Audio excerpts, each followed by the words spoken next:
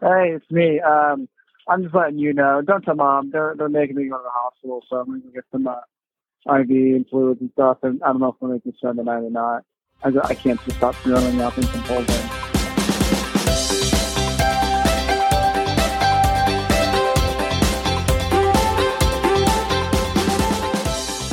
What's going on, everybody, and welcome to episode 35 of the On the Runs podcast. I might sound a little raspy to you all. I lost my voice over the Thanksgiving holiday, but we said one more, and we're going to get you one more before the end of the year in our Best Of series.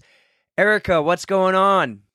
Not much, man. You're catching me at a nighttime again, so I apologize if I'm a little low energy for you guys, but I'm going to try my best. Well, that's kind of what we've been doing here lately. You know, when the boys go to bed, 15 minutes later, we're recording. So, yep, the virtual thing. It's good and it's easy, and I'll take it. It is great. So, hey, how was your Thanksgiving? Oh my God, I'm still digesting, I swear. Lots of food, lots of fun, lots of family and friends. How about you? Did you shove the food down your gullet? John would be proud, yes. So much food went in there. Yeah, I'm still full, honestly. How was yours? Mine was a little different than normal because, you know, family and everything. So we did it on Saturday. We did Thanksgiving Saturday. So my Thursday was very relaxing. We did nothing. We went to the gym in the morning and did the pool. Mm-hmm. And then we laid low. You know, didn't do much, but my sister lives in New York City. My parents actually went hiking on Thanksgiving. They stayed up at one of the AMC huts. So we did Thanksgiving on Saturday at my parents' house, and that was I wouldn't call it a long day. I actually got a lot of work done around my parents' house. I sharpened my ice skates, first time in a year. But the big thing is I needed my dad's help with the camper. We winterized the camper. We got it all ready for the winter so the pipes don't freeze, and we put the cover over it. So got a lot of work done, did some dump runs, just did stuff, you know, and then we ate a lot of food. And then I had a food coma, and it was funny. I told my mom, like, geez, I feel like you're pushing me out of the house, and I haven't had a chance to really sit down. And I'm like, if I could wait 2 more hours and the boys would fall asleep in the car, then they'd go right to bed. But it was... it was a long day for my mom and my sister. They really they watched the kids the whole time when I was doing all the work outside, which I had to do. The work had to get done because we are busy. And in 2 days, what's today? Tuesday? In 3 days, Friday morning, I'm flying to Florida again. So yeah, you are. You got that big trip. This time I'm going to go hang out with Mickey Mouse for a week. So I'm excited for that. I have not done any packing. We started packing the boys' stuff today, but I got to do some laundry after this. Do your kids know that they're going to Disney? Well, my boys are 1.5. Well, I know, but like Adeline she's the one who would get super excited. No, okay. She knows. We scheduled this back in February, and so we didn't really do a countdown, but she knows, and it's getting close, and she's excited, and it's going to be a blast. So we're spending a week there, and I'm so excited. I've wanted to take her to Disney World since the day I found out I was having a kid. I can't wait. I think Disney World's the greatest, most happiest place on earth, and I loved it the 4 times I went as a kid, but I haven't been there in 22 years. I've only been twice in my life. The first time was when I was 18 years old. Oh. And the second time was when I did the Dopey Challenge.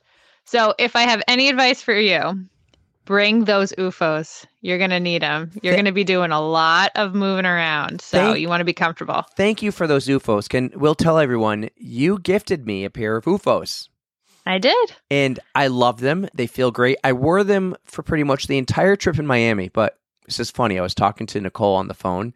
We were talking about some other things. So I told her about the UFOs, and they're not really the typical look of a shoe I would wear. Yeah. I'm more of a sneakers guy or a work boot. And I said, like, they're really low profile. And I didn't even know if I should be wearing socks with them, and because the socks kind of rose up, and I'm like, this doesn't look good. And I remember walking around Miami with shorts and the UFOs, and I went, no socks. And I was trying to describe to Nicole how I felt, and she goes, you felt really European. And I'm like, They're yes, European cut. that's it. I just wasn't skinny European like a lot of them. I'm like fat European. So I love the It's just UFOs. very Michael Scott. Do you know what I'm talking about? No. He wears that European cut shirt. No. It's European cut. No, anyways, Google it. So I love the UFOs. I really hope there'll be a new pair under the tree for me. That maybe the sandal slides. I am really hoping There you go. it would be awesome. But I would love that they make like a winter boot now. I saw for the that. snow. I'm lusting after them. And it would be cool if they made something that looked a little more like a sneaker. But Mhm. I love them. I wear them around the office. They look great when I'm wearing pants, but it was just weird when I was wearing shorts. And I'm like, wait, do I wear socks? The socks don't look good with this. No, that's a bad look. I go, no socks. And I'm like, okay, no socks looks a lot better, but this is not my style. I've never done this. I was out of my element, but maybe I fit in because I was in Miami. They're fantastic. I'm really glad you like them because now you know why I'm so obsessed with them. So it's honestly my pleasure because you've done so many awesome things for me this year. It was the least I could do is just show a little gratitude for my co-host. Well, thank you. And very, very good friend. Thank you very Slash much. best friend. Whoa. Breaking news. Best friend. Well, I tell you everything, man. I mean, come on. This is a first, everyone. I'm the best friend. Since 2008, we've been friends, and I just got into that best friend category. You know what? You're right up there. I always said in my life, I have multiple best friends, and you're one of them. I got Tim in Georgia. I got Dave, who now lives in Texas. I have Dave from Plymouth. I have Steve from here. I have many best friends, and Erica, you are on that list. I will take it. Thank you. It is great. We do tell each other everything. I mean, that's the good part about having a podcast about poop where you have no filters anymore. And we talk every day. It's great. I love talking to you every day. It's a blast. So yes, best friends, BFFs. Yes. BFFs. BRFs too. And we just we just need to run more to be the BRFs. Well, we did just run together. Yes, we did. You got me out of bed on Thanksgiving morning in the freezing cold, but we actually did it. Everybody, we went out. At least the sun was out, but it was 27 degrees. Mm-hmm. And we went out and ran the Great Gobbler in Nashua, the 5K. And one of our listeners came out that she heard the podcast, and she's like, "I'm going to come out too." I was so excited to see Lindsay there. She's just a ray of sunshine whenever I get together with her. She's just so much fun to hang out with. So I'm glad that we could inspire anybody else to get up on that freezing cold morning and come run with us. It was a blast. And we're going to do one more, but it's not going to be a race, but we're going to do Demented Santa. Yes, you just got to set that up. When I get back, we'll set it up right around Christmas, maybe 1 or 2 days before or 1 or 2 days after. I'm leaning towards before. But we'll set it up. We already got Katie and Shauna on board. Yes. So we just got to set up the time. Lena's listening. She's thinking about it. Now, she lives about an hour north of here. So does she really want to come down here? Can get a little tricky, but we should try. It would be my first Demented Santa run, by the way. You need to experience Demented Santa. He is something else, let me tell you. Well, I can't wait for that. So I think we need to get to our interview. Yeah, man, let's jump right in. So you guys heard the voicemail that we opened the podcast with. Hey, don't tell mom. So that's kind of funny because originally when I played that voicemail for you, he did not want me to play it, or at least to play that part. So I edited it out. This was a few episodes ago. And then he's like, okay, the time has passed. You can put it out there. But he's not the only one. So quick story, 20-second story here. When I worked in NASCAR, I got run over by a car. My own driver ran me over. I went up and over the hood. I landed on the back of the car on the spoiler. It looked like I got stabbed 10 times in my back from the spoiler. I broke my wrist, my foot. I broke 3 fingers, all the cartilage. I probably had a really bad concussion, but that wasn't diagnosed at the time. And when I told Dad, text Dad, hey, don't tell Mom. But I got run over. I'm okay. I'll be fine. I'll figure it out. And I kind of said that don't tell Mom because I don't want her to watch it on TV, which then I'm mad later because it never made it on TV. I wanted to be on ESPN's not top 10. Oh, man. I was so bummed out. So it's not the first time someone said, hey, don't tell Mom. We just don't want her to worry. So I was about to ask you that if it was whether you didn't want her to worry or if you thought she was going to get mad at you for some reason. So I'm glad it's just the worrying aspect. Yeah, he didn't want me to tell her right then because Yeah. he's on his way to the hospital. And you guys are going to get to hear that story. So we had my brother on. This was great. We were originally going to do a quick 20-minute recap because my mom and my sister wanted to hear about the race. And they're like, you should go on Eric's podcast and do it. And we had no notes, and we just rolled, and it rolled for an hour and a half plus, and I had to edit it down a little bit. So it was a ton of fun talking to Alex. And my brother Alex, he can talk. You think I can talk? He can talk. Well, when you get into the topics that you really love, yeah, the words just flow. So it does not surprise me that we went really, really long with his interview. So let's get to his interview, and then after the interview, we're going to do a few thank yous because it's our last episode of the year, and we're going to tell you a few things to expect for next year, and we'll get to that after. So everyone, enjoy the interview with Alex. We'll see you on the other side. Our next guest was born at Parkland Medical Center in Derry, New Hampshire. He grew up in Sandown, New Hampshire. He went to high school in Plastow, New Hampshire. He grew up playing ice hockey and soccer and lacrosse. Went to the University of New Hampshire and did crew. None of this time was he ever a runner. Then he moves out to the West Coast, Lake Tahoe, to be a ski bum. And eventually, at one point, he became a runner. Yes, everybody, I'm talking about my brother, Alex Knuuttunen. Welcome to the On the Runs podcast. Stoked to be here. About time we've had half the family on the show. I'm being outnumbered by the Knuuttunens right now. Mom has been asking for this to happen for a while, and even before the voicemail that we shared a couple weeks ago, and someone goes, hey, when are we going to hear the story about that voicemail? I've been getting a few of those texts now and messages about the voicemail or about someone like Scott. When are we going to hear the next part? People have been actually asking about that voicemail, Alex, and let's get to it. But first, let's break the ice here, especially for Erica, because Erica, I think this is the first time you met my brother. I've actually met your brother many years ago back in college, but we won't get into that. That's right. I don't remember that. My mom, that is okay. Mom would, yeah, that's right. Mom would be like, you should invite your brother to Plymouth State and let him hang out and see what it's like. But Alex, I never got an invitation to UNH. Ooh, You were too old at that time. lame. When I was in school, it was time for our younger sister Hannah to come up to college and hang out. She was way too young. What were you doing bringing her to UNH? I don't actually know if she ever came. To be completely honest, it's mostly a blur. But yeah, I think Hannah and Mom came one time to University of New Hampshire when they had lost power for about 2 weeks and they couldn't shower. So they came to shower at my apartment and they said that they would rather be dirty than to ever use my shower. So I don't think Hannah ever came back after that. How gross are you guys? What? I don't know. We're just guys. We're dudes. We're normal. I guess. Yeah. So I'm much cleaner now than I was in college. I will say that for sure. I grew up a little bit in those last couple of years. for being such a ski bum that you were, though, why'd you go to UNH and not a place like Plymouth? UNH was the last place I wanted to go. I actually didn't even want to apply to UNH, but my mom made me apply just as a backup.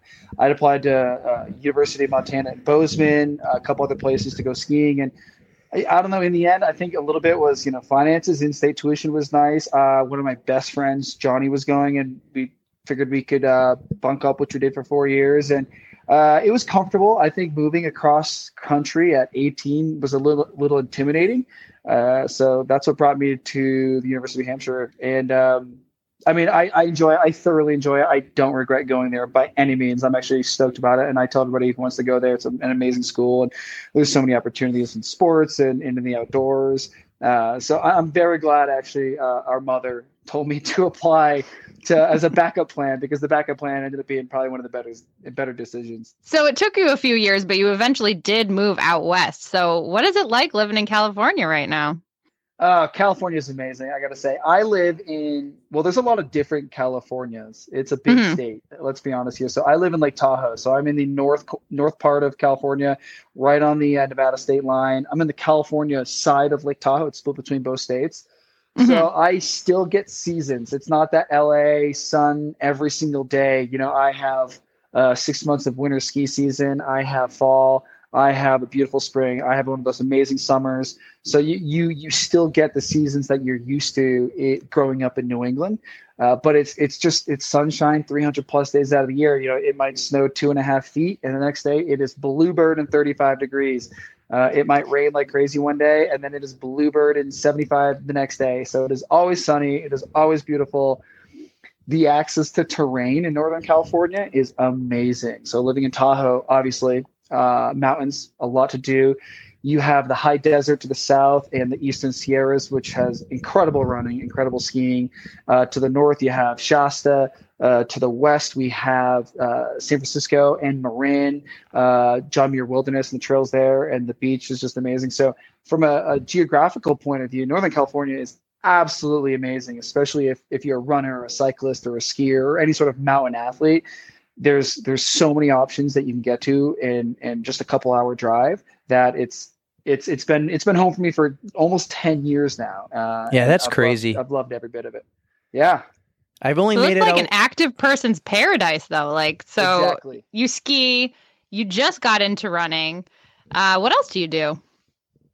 Well, I sell wine. That is my job, which being in California, it's a great place to sell wine, as a lot of our wineries are based here, and that gives me the freedom to sort of make my own schedule. But my primary sports are skiing and now running. Backcountry skiing, mostly. We spend a lot of time off resorts, hiking in the wilderness and finding our own summits and our own ski lines. Skiing transitioned pretty well into running. That's actually how I got into running, and then slowly into ultra running was kind of through that community.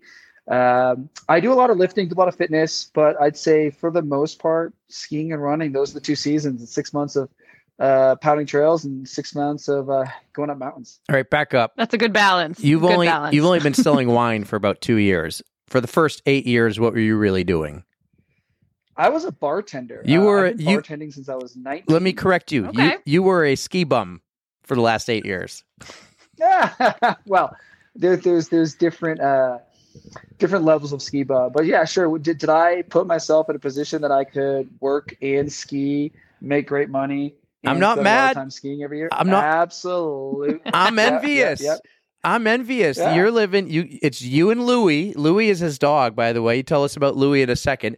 It's you and Louie. You would bartend in the evening, and you would ski deep pow every day, and you would send Snapchats and pictures and everything every day. How much snow is there right now? By the way, it is November 22nd. How much snow is on the ground? Enough that most of the ski resorts are open.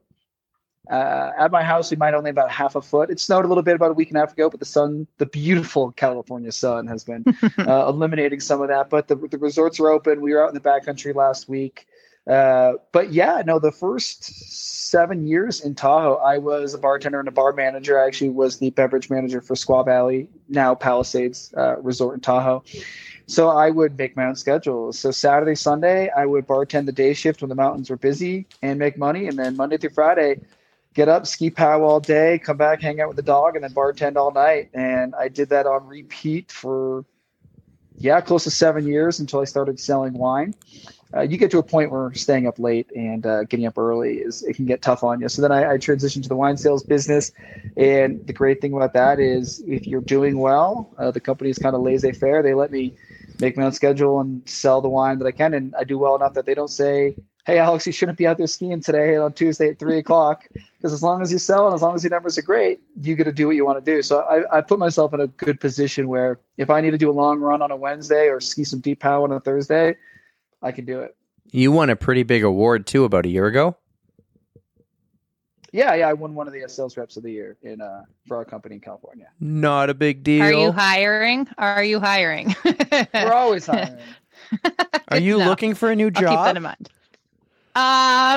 I want to just do what you do. I want to be active and not have to be in an office and all that stuff. But I love my job.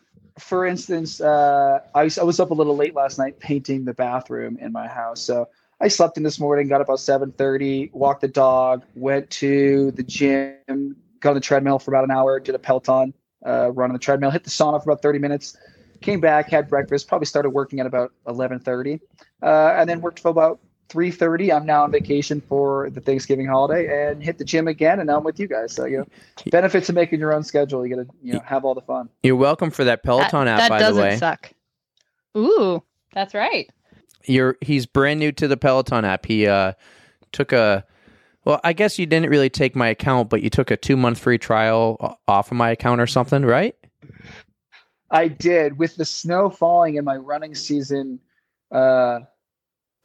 being extended a couple months, is I guess how we'll say it, I need to get on the treadmill. And so I bought a gym membership to start using the treadmills. And you can only run listening to Taylor Swift's new album so many times that you need to start to do something new. So I downloaded the Peloton app, and Taylor Swift. Some days are just an easy run. Sometimes I'll do the Peloton workouts, and it's been beneficial to keep your mind moving when you're just looking at a wall for an hour, 2 hours, 3 hours on a treadmill.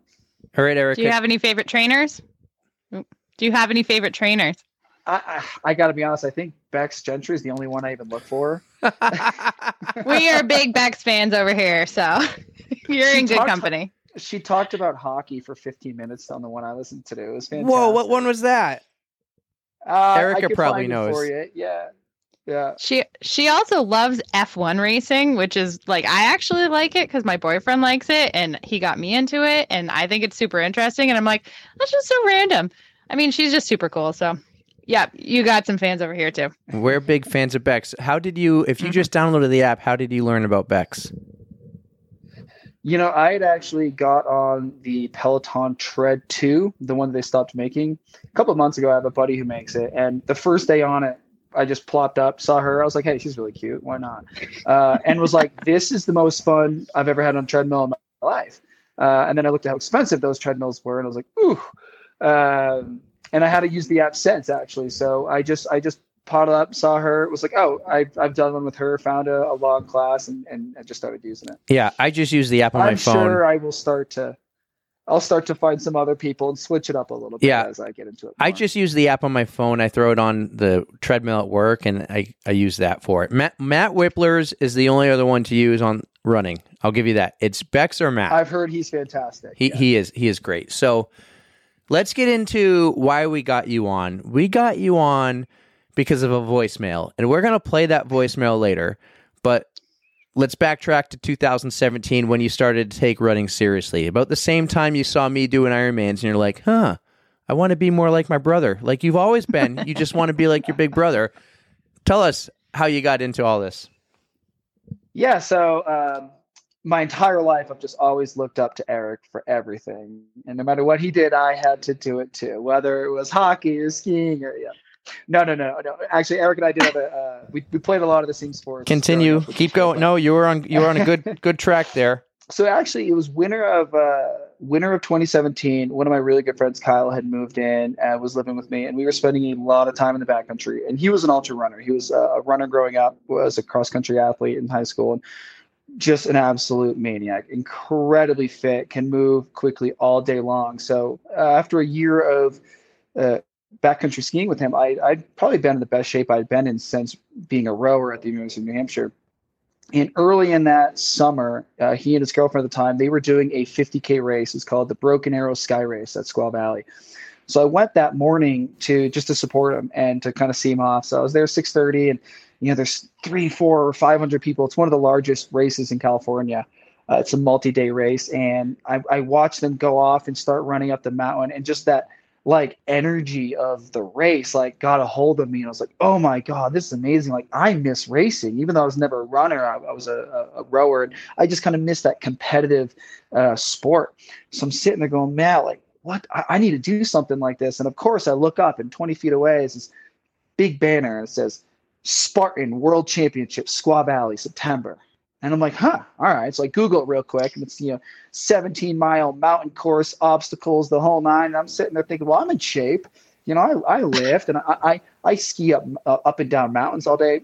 I'm going to do this. So I signed up for it, and I signed up for the race that day, bought new running shoes, and then bought a pull-up bar all on the same day. I put the pull-up bar on the front porch of my house.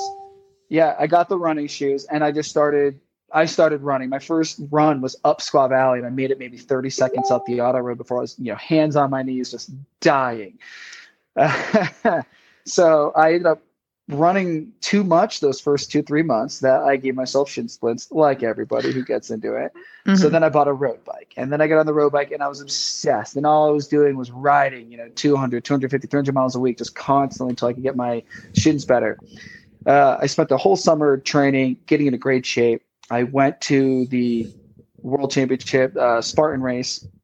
I competed in the elite category. So they had two. They had the World Championship round, which you more or less had to win a race leading up to that to get into it. And then everybody else was in the elites.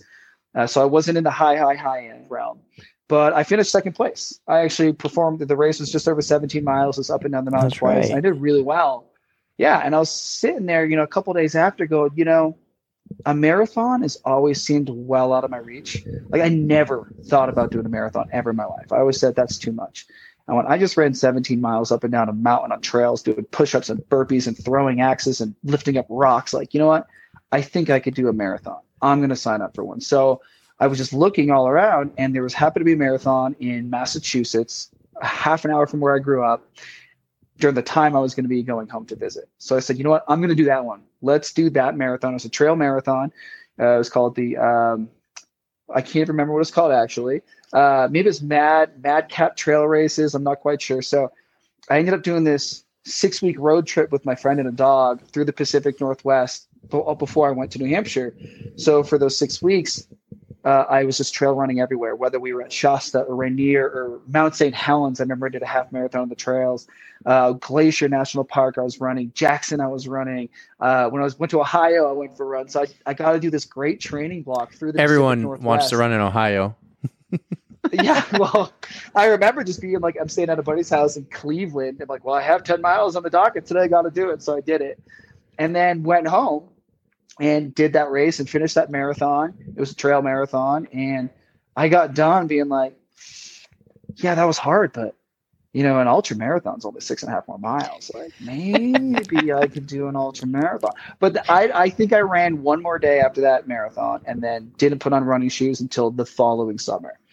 And then that summer I had races lined up. I was going to do this race and this marathon and this ultra. And maybe 2 to 3 months in, my hips were killing me. My ankles were killing me. I couldn't move well. I had signed up for my first ultra marathon 2 weeks after my first half Ironman. And I made it about 12 miles into the race before I had to pull out at a DNF. My hip was on fire. I couldn't move. I was in so much pain. And I was just trying to do too much. I didn't learn how to run. I hadn't hired a coach. I hadn't, eased my way into it. Here I am at 195 pounds, just running through the mountains as hard as I can all the time, not taking it progressively and learning. So that next year was sort of, I learned a lot from mistakes. We'll say that. And I've made a lot of mistakes through running. And that year I made a dozen mistakes. And the following year I hired a running coach. And I said, listen, I've never been a runner. I've never been trained how to run. I don't know what I'm doing. I'm fit and I really enjoy being on trails, but I want to run an ultra marathon. And so this coach helped me throughout that year. We ran together about every other week. We had a group run every Wednesday. And he put me on a plan that got me to my first ultra marathon, which was one of the most exciting and fantastic things I'd done. And then from there, like every other runner, you just get hooked. And then it's another one, and then it's another one. And then before you know it, you want to travel to a race. And now I think after, 4 or 5 years, I actually will say, yes, I am a runner. I still feel weird. I feel like I'm lying sometimes, but yeah, I would say I'm a runner now, finally, after 4 or 5 years of it. Well, and I don't see you every day, of course. I see you maybe once a year, but for the longest time, you and I, and me still today, we don't look like runners. So it's weird to say we're a runner sometimes, right? Because you look at it like a guy just looked at me in Miami, goes, "You're a runner?" And I'm like, "Yeah." And they're like, "Oh, you just went for a run? How many miles you do?" "I just did 6 miles. No big deal." "You're a runner?" Like, see, you can't go by looks though. That is like the number one rule. Just because you don't look like a runner doesn't mean you're not a runner. If you run, you're a runner. So you got to own up for it. And come on. I agree, but again, sometimes like Alex is saying, yeah, it's weird. Yeah, I'm a runner. It's like, Well, we run, but we bike and we play hockey and we hike and we do everything. So we're a little bit of it all, right? But you didn't run in high school Still a or runner. anything. But yeah, it's just No, Neither did I. yeah, none of us I did. never ran in high school. But Eric, what I think it is we don't look like fast runners. No, well, that's what I always say when somebody says you don't look like a runner. I'm like, oh, I just don't look like a fast runner. Well, it's actually I'm a fact. 195 pounds. I eat a lot of food. I lift a lot of weights.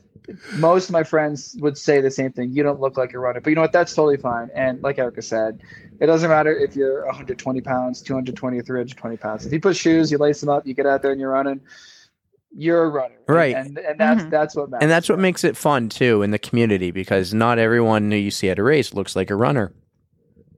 I had actually... we got to get rid of that looks like a runner, vocabulary. We're just all runners. Yeah. I was volunteering at an aid station for the Castle Peak 100K. So the 100-kilometer race in Truckee, California. And it was a super hot day. We were one of the aid stations that was at the bottom of the hill at the lake. It was just a down and back. They had to travel 1,500 feet down, get water from us and turn back. And it was hot, so I'd had my shirt off. And I'm helping people. And this one super skinny runner guy is looking at me. He goes, "You can't be a runner. Your arms are too big for that." And I remember laughing hysterically because the first 100 runners that came through were all, 120, 140, 160 pounds, skinny little people who looked like they couldn't lift up a barbell. And I went, "It's okay. I still like running, but I can still lift up a barbell. So it's okay with me." Nice. It's rude. Who says that to people? Like, what? People who think they're real runners. The Romans. It's the people who think they're real Romans, runners, the real hardcore runners. They're the ones who say it, not the ones that we have on the podcast. Biceps win races. That's what I've been saying for years.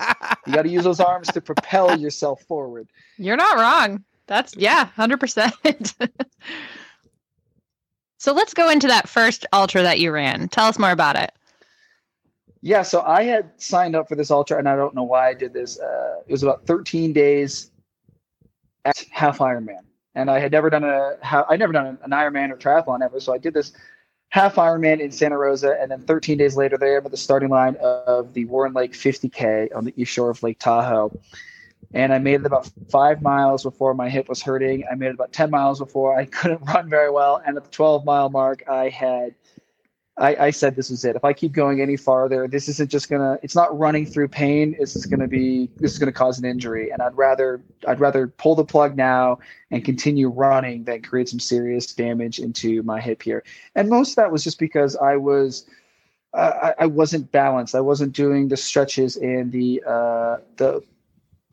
workouts I was supposed to be doing in order to keep a strong core, strong glutes, and have a properly moving body. I was just getting on the bike and hammering and getting on the trail and hammering, and I wasn't focusing on the little things that I needed to get to that distance. So I had pulled out of that one. So the following year, I hired a coach. I said, if I really want to get this done, I need somebody to help me that knows what they're doing. Pure grit and determination can get you through a 5K, a 10K, hey, maybe even a marathon, but an ultra marathon through the mountains, you need to really fully prepare. So I hired a coach. It was through Run on Dirt coaching here in Northern California, and Nicolino Sinceri, who was a local guy here in Tahoe.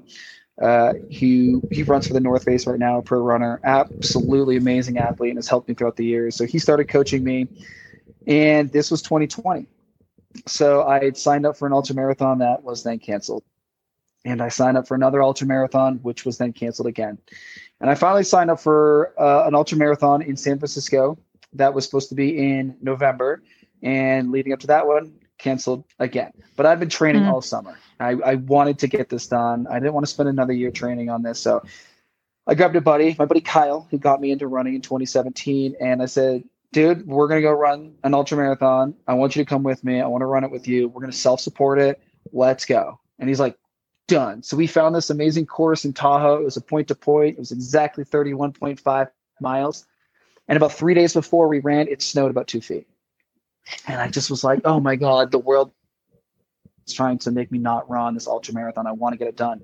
So we pulled an audible. I just went online and I found a course. It was the North Face 50K course. The race wasn't going on due to COVID.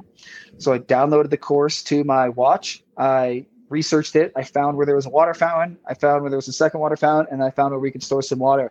And we filled our vests up with as many snacks as we could, and we drove to the start line, parked my car, turned our watches on, and said, let's go. And then we spent the next 6 hours running the North Face 50K course through John Muir Wilderness, through Mount Tamalpais, filled up some water, did everything self-supported on our own, ran across the Golden Gate Bridge, got to the end at 32 and a half miles is what it ended up being, stopped our watches and said, great, awesome. And we called an Uber and Ubered back to my car at the beginning of the course. And I said, done. I just ran an ultra marathon. It wasn't an official race, but I got the distance done. And I gave it, the best effort that I could, and it hurt. And the next day I was feeling it that day too, but I was so excited. I was so elated. And of course, in that moment, I was kind of thinking, I don't know if I ever need to do an ultra marathon ever again. I got it done. I got the marathon. I got the ultra. Cool. Now I can go back to, just running 5Ks and lifting weights. And I think it was like 2 days later, I was like, I can't wait to sign up for another one. Like, what can I do next year? What race should I do? and then I felt like all winter, even though I was skiing, I was just kind of itching like, ooh, I can't wait to get out and do another ultra marathon. I'm like, can I go farther? Could I do a 50 mile? Could I do a 100K? Maybe in 5 years. Before you know it, like every distance seems a little more approachable. Like, in 2017, I never thought about running a marathon. At that point, running that Spartan race at 17 miles, I was like, I don't think I can do that. You run that, then you run a marathon. You're like, yeah, I could do an ultra. And then you run an ultra and you're like, maybe I can go farther. And it continues. And that itch really took a hold of me. And then that sort of propelled me, because the next year I signed up for, I think, 3 ultra marathons and a half Ironman. And I did those throughout that year. And then again, the next year came along, and every year I've just wanted to do more and progress more and more. And it's been one of the most fun experiences. I never thought that signing up for a Spartan obstacle course race would put me in this position where I'm obsessed with running long distances, but it totally did. And I'm really excited that it happened. I feel like you would be awesome. Like, you should come next year and do the hamster wheel with us, because we're going to try to get a huge group together, and you can reach some hella good distances from that. So I feel like we should put that on your radar. Loops on loops. You're going to get bored out of your mind, but who knows? You could reach some good distances. You want that buckle? 100-mile buckle? Alex, it will be like the 24 hours of Great Glen when we did that, and Dad was there, and we took the camper, and Dad cooked all the food, and he was crew support. Yeah. If you go there and I do the race and you do the race, it will be like 24 hours of Great Glen. Mm-hmm. Adeline will come and cheer us on after her cheer competition. We'll have a whole on the run set up. John will be there. John, I don't know if you heard the episode yet, but John was the best from Canada. So we'll yep. It might take a lot of really good cooking to get me there. The idea of running the same course for hours on end is not completely appetizing for me. Even races, if it's like an out and back or multiple loops, I'm a little like, I found for me, running on top of, being a great way to just stay fit, it's the adventure. And living in California, that's one of the most fun parts about running is you can see a lot. And I don't necessarily say, okay, I need to go run for this many miles or do this workout or, repeats on this. It's more or less, okay, can I start here and then get to that mountain and then down to that canyon and then back to that mountain and then run that ridge and then get back here. So it's just more this sense of adventure. It's like, how much can I see? Where can I go? I've been piecing together parts of the PCT and the Tahoe Rim Trail and trying to create these really fun loops and courses and adventures. It's in like an adventure running way. So running one 1 mile course over and over and over again sounds a little crazy, but if Dad's there cooking enough good food, maybe it's something I would go and do. Maybe I'll just go and support you guys and hold a sign and change your shoes when you need some help, but we'll see. Well, what's good about this one, it's the hamster wheel's 4 miles per lap. So it's a little bit better than 1 mile, but you had mentioned your first 50K because everything was canceled due to COVID. I did my first 50K virtually too. And a friend of mine picked out the course, and I don't know if you're familiar with Doors Pond in Manchester, Livingston Park. There is like a 1 mile loop, and we did that 31 and a half times. That was our ultra marathon, and it was pretty miserable, but I mean, it got the mileage done. That's And now the that hamster was not the wheel most fun. is a timed course. You have a 24 hours? You have a certain number of hours, yeah. So have you ever heard of Big's Backyard? Yes. Yep. That's Big- every hour on the hour you have to Every do a lap, hour right? on the hour. That seems that race seems a little more interesting to me. It's Yes. last runner standing. You go until there is no more left. And this year they set the record. I believe it was over 300 miles. Was what Insane. the winner went for a couple days on end. So Wasn't it a couple of Belgians who I'm have not the record quite now or sure. I something? read it and forget, but it's a 4.11222 mile course along that. Yeah. And you run it on the hour every hour. So you start at 1:00, and then at 2:00 you do it again. And if you finish at 2:30, you have a half an hour to rest. If you finish at 2:55, you have 5 minutes to rest. And you run that course on the hour every hour until nobody makes it to the start line again. And actually, I believe 2 people tied this year, or actually in classic fashion of Big, who puts these on. I don't believe they even gave a winner because there wasn't one person who continued. I believe, and you can double check me on this, both the final runners quit at the same time. So there's no official winner. They're both second place. I think you're right. That sounds familiar to me. No ties. What the hell? He's the same guy who does Barkley marathons. Oh yeah, Laz Lake. Yeah, that's the one. Laz. So he's the guy who does bigs. Yeah. He's freaking and just insane. I can never do that. That is way outside of my wheelhouse. I can't even do what you do. The mountains I'm not a mountainous person. But you say you can't.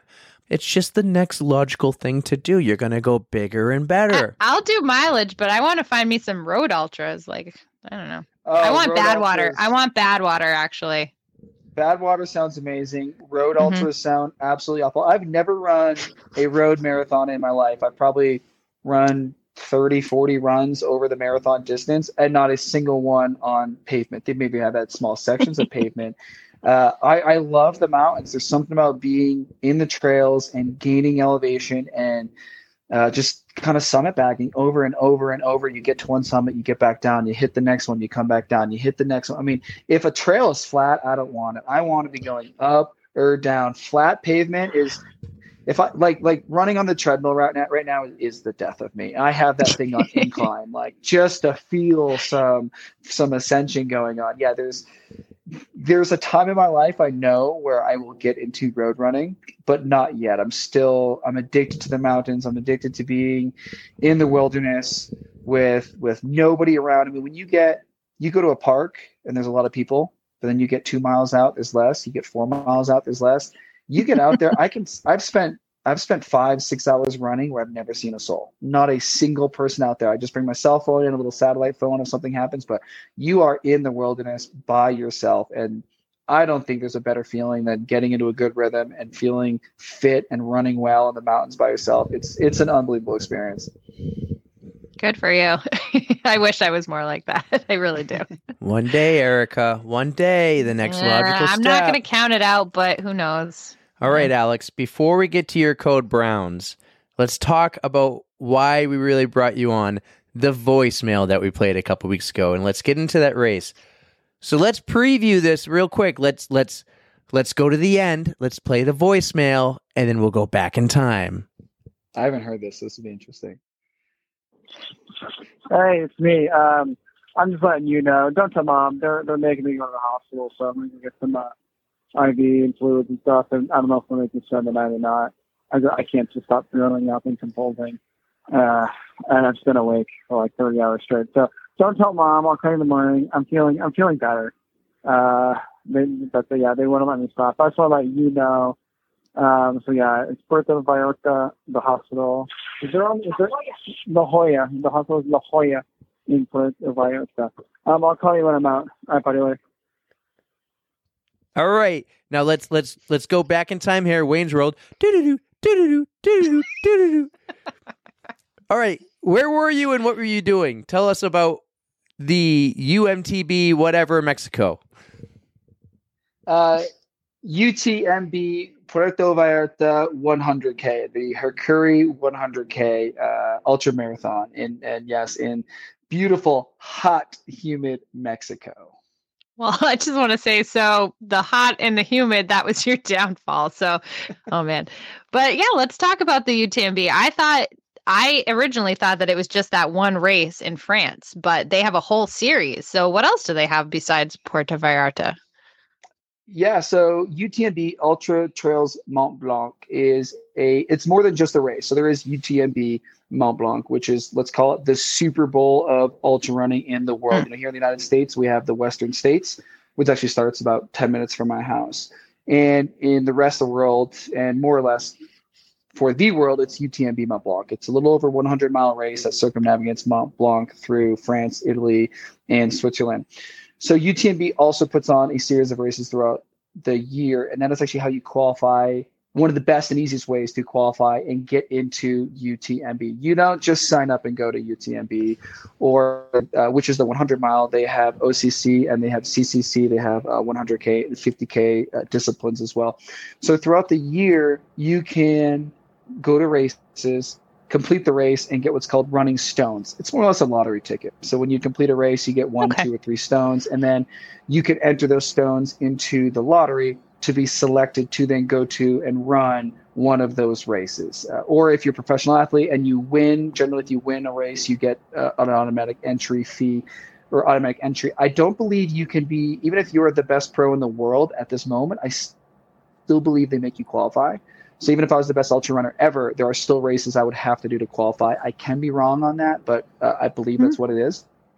So I actually had zero intention of, I want to say I have zero intention, but had zero intention of going to UTMB.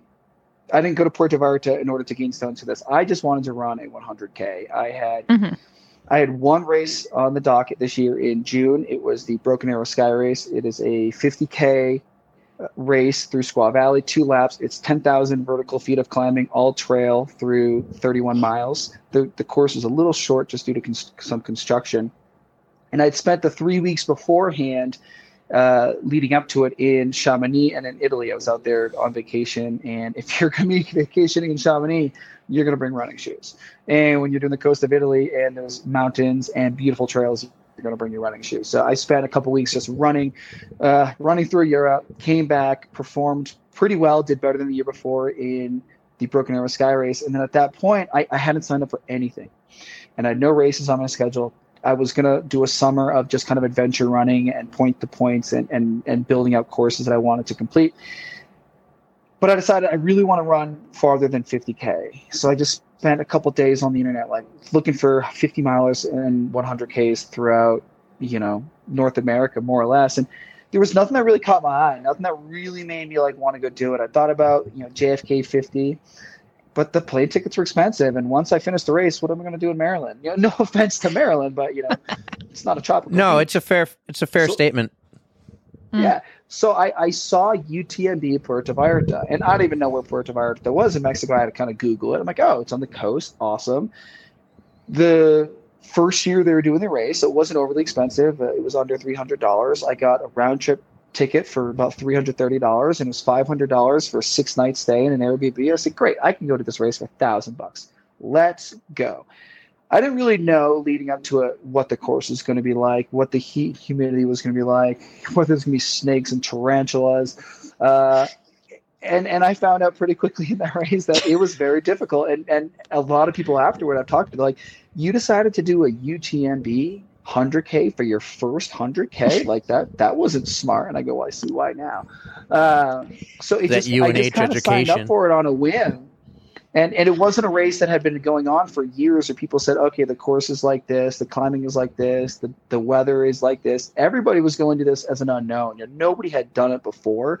And I tried very hard to not overthink it. I just trained hard. We had a heat. I knew it would be hot. We had a heat wave about a month and a half before in California. So I would go out at 2:00 and run in 90 degrees. Granted, very little humidity. And I'd go run in the heat, and I was feeling good. And I was putting in back to back big days. A couple weeks before, I'd run another first, the Mammoth Trail Fest. So it was in Mammoth Lakes, California, high elevation. The course was from 8,000 to 12,000 feet in elevation. So day 1 was 17 miles, day 2 was 33 miles, and day 3 was the VK. It was just shy of 3 miles, but about 3,000 vertical. So back to back to back days. I finished that, I finished 4th overall in the Triple Crown, was feeling great, was feeling fit. Went into Mexico confident.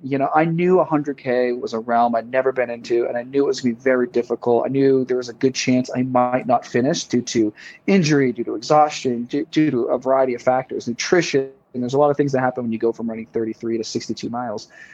So I went there feeling confident, and very quickly did I find out that this was not your average 100K race. And I definitely made some mistakes going through it. Made a couple mistakes leading up to it, but I'm glad I did. I mean, making mistakes is one of the best things I can do in running, because now the next time I go to do one, I know what I did wrong and how to improve on that. And I know what I can do in training to make sure the next time I attempt that distance, I can actually get to the finish line. So yes, I did. To let everybody know, I did not cross the finish line. I was not allowed to continue on course pretty close to the end. And that's when I left that voicemail to my brother, letting him know, hey, I'm in another country, in the jungle somewhere. Don't tell Mom I'm hurting a lot right now, but I'll call you the next day when I get back. So let's go to that point, because I'm on the couch that night, and all of a sudden I get text from Hannah, and I knew you were racing, but had a busy night and everything. And so then she goes, hey, have you been checking in on Alex? So I go to the tracker real quick to check in, and I'm like, okay. And she says, it says he'll be there any minute now for the last 4 hours. I'm like, oh, all right. So maybe his tracker's not working, or he might have gotten pulled by medical. But I'm telling you right now, he's not dead on the side of the trail in the middle of nowhere, Mexico. So she goes, well, that makes me feel much better. And so I actually tried to stay up. That was maybe 10:30, 11 o'clock. I tried to stay up and kept refreshing. And then I fell asleep on the couch and wake up at like 6 in the morning. One of the kids wakes up, and I had that voicemail from you at 2:35 in the morning, which is really not even midnight where you were, I guess. But yeah, it was about 12:30. It was 2 hours behind the East Coast at that point. Yeah. So bring us to you come into, I'm guessing it's a check-in station, an aid station, and they pulled you. What happened? Timeline of events here. Yeah, well, I'll kind of run it through you. So the race finishes in Puerto Vallarta, which is right on the coast, and that's where we were staying. The athletes, we got on a shuttle at 3 o'clock in the morning, which was an early morning, especially seeing how I didn't get to sleep till about midnight the night before. Living in California, I was an hour behind. I've been sleeping in a little bit leading up to the race just to get that extra sleep those last couple hours, try to feel really fresh. So by the time I got to Puerto Vallarta 2 days before the race, my body had a hard time adjusting to being forward. So even though it was 3 o'clock in the morning, get on the bus, it was really 2 o'clock in the morning for me. And I could not fall asleep. So I get on this bus and I try to sleep. It's about 2.5 hours. They drive you from Puerto Vallarta to Mascota. You go through the mountains inland. They just drive you to another part of the mountains and you start there. So you get to Mascota about 6 a.m. and race starts at 8. So I'm just trying to stay chill and relaxed. About 10 minutes before the race starts, we're all in the corral. I'm getting amped, I'm getting excited. They say, hey, we're not starting the race right now. We got a delay. We had some technical difficulties. Nobody knew what was going on. I believe it was timing chips. And I'm going, wow, I'm already tired. Like, I'm yawning. It's 8 in the morning. So I go into this town hall where other runners are kind of, gathering. And I just curl up in a ball in the corner on the stone. I put my running vest into a ball. And I just try to sleep. I tried to catch some sleep. And I couldn't. And we go back at about 8:50. We're in the corral. And I'm like, I'm kind of yawning. I'm like, oh my God, here we go. You're about to run, a 100-kilometer race, and I'm exhausted. Well, the race gets going, and usually you wake up and you start feeling good. Well, at about the 8-mile mark, I was closing my eyes for about 5-10 strides at a time, trying to pretend I was sleeping. I was exhausted. I had very little sleep the night before, and I remember being on this dirt road, going, okay, I can go for 10 steps with my eyes closed because I'm not going to hit a tree. And so I was doing that. And then I probably woke up by about mile 15, and the course was The course was difficult. It wasn't the elevation. It was what we were running on. Half of the time, they weren't trails. You'd be on a trail, then the trail would turn to your right, and it looked like somebody walked through the day before with a rake and just kind of like dragged it. And there would just be, every 25 yards or so, you'd see the pink or the yellow ribbons or a sign, and you'd follow them, and then you'd get to a barbed wire fence, and they would have corrugated pipe on the barbed wires, and you would sneak yourself between the barbed wires to somebody else's property, and then you continue running. So very little trails at times. And then at about the 26-mile mark, I linked up with a guy who I'd met earlier that morning. His name was Samir, and he was from San Francisco, not far from me. And we start this downhill. And it's about a group of 4 of us. And we're moving good. We're moving fast. And when you get in a group together after a 6-mile climb and you're moving downhill, you start going quick. And the humidity hit us like a brick. When we got into that next canyon, the humidity really, really started to creep in. So we get to that next aid station at the mile 30 mark, and I remember looking at Samir, and he's kind of looking at me, and we had this look of like, man, we might have hit that downhill a little too hard, but we're feeling good, we're feeling okay, And I'm starting to feel all my fueling, and I had gauged. So there's aid stations probably every 5 to 7 miles, like most races, and the main aid station, Uma, was at the 38-mile mark, and that's where you could leave a drop bag. That's where my extra pair of shoes and socks and a shirt and all my extra fueling and tailwinds and goos and all my fun things were stationed. And I had enough fuel. I'd gauged enough fuel. I figured, okay, I can run a 50K in about 5 hours and 15 minutes. It should take me, we'll call it 7 to 7.5 hours, maybe 8 hours to get to Uma to replenish, being at the 38-mile mark. So I gauged enough fuel for about 8 hours plus fuel that was available at the aid stations. Well, I'm at the 30-mile mark and I'm empty. I have nothing left. Because it was just taking so long to get there. And I was probably at the 9-hour mark at that point, and I still had about 8 miles left to get there. So I fill up my water bottles with Pepsi, I grab a banana, and off we go. And I really struggled those next 8 miles to get to the Uma aid station. We actually ran through a riverbed for about 1.5 miles just in the water. I get to Uma, and that's the main aid station. I sit down, I change my shoes, I change my socks, I restock, I get my bag, and I have all my goos and my tailwind, and I'm like, I'm so excited because I've been living off of Pepsi and bananas for the last 3 hours. So what I thought would take me about 8 hours at max took me about 11.5 hours to get there. I was exhausted. I was wet. My feet were bleeding and blistery we were in and out of water all day long. So, my toes were they were hurting. But when I got there, I spent 10 to 15 minutes. I had a goo, and I started feeling really energized. I started feeling really good again. I said, you know what? I think I'm going to finish this race. And at the mile 40 mark, I got, 8 hours left before the deadline, before they want to let you cross the finish line. I'm like, even if I have to, go slow, I got this. I think I got this. We have a lot of downhill coming up. So I leave the aid station. I link up with the guy who I met earlier, and we start moving. And we start moving pretty well. We're actually running uphill. And about 4 miles later, I kind of hit another wall. But that's what happens. I've already hit 3 walls at that point anyway. Just eat some food, get a goo in you. And the group that I was with had dropped me. And I remember Samir yelling back, just get some fuel. I'll see you at the next aid station. And I figured, yeah, we're going to do that. At this point, we're headlights on.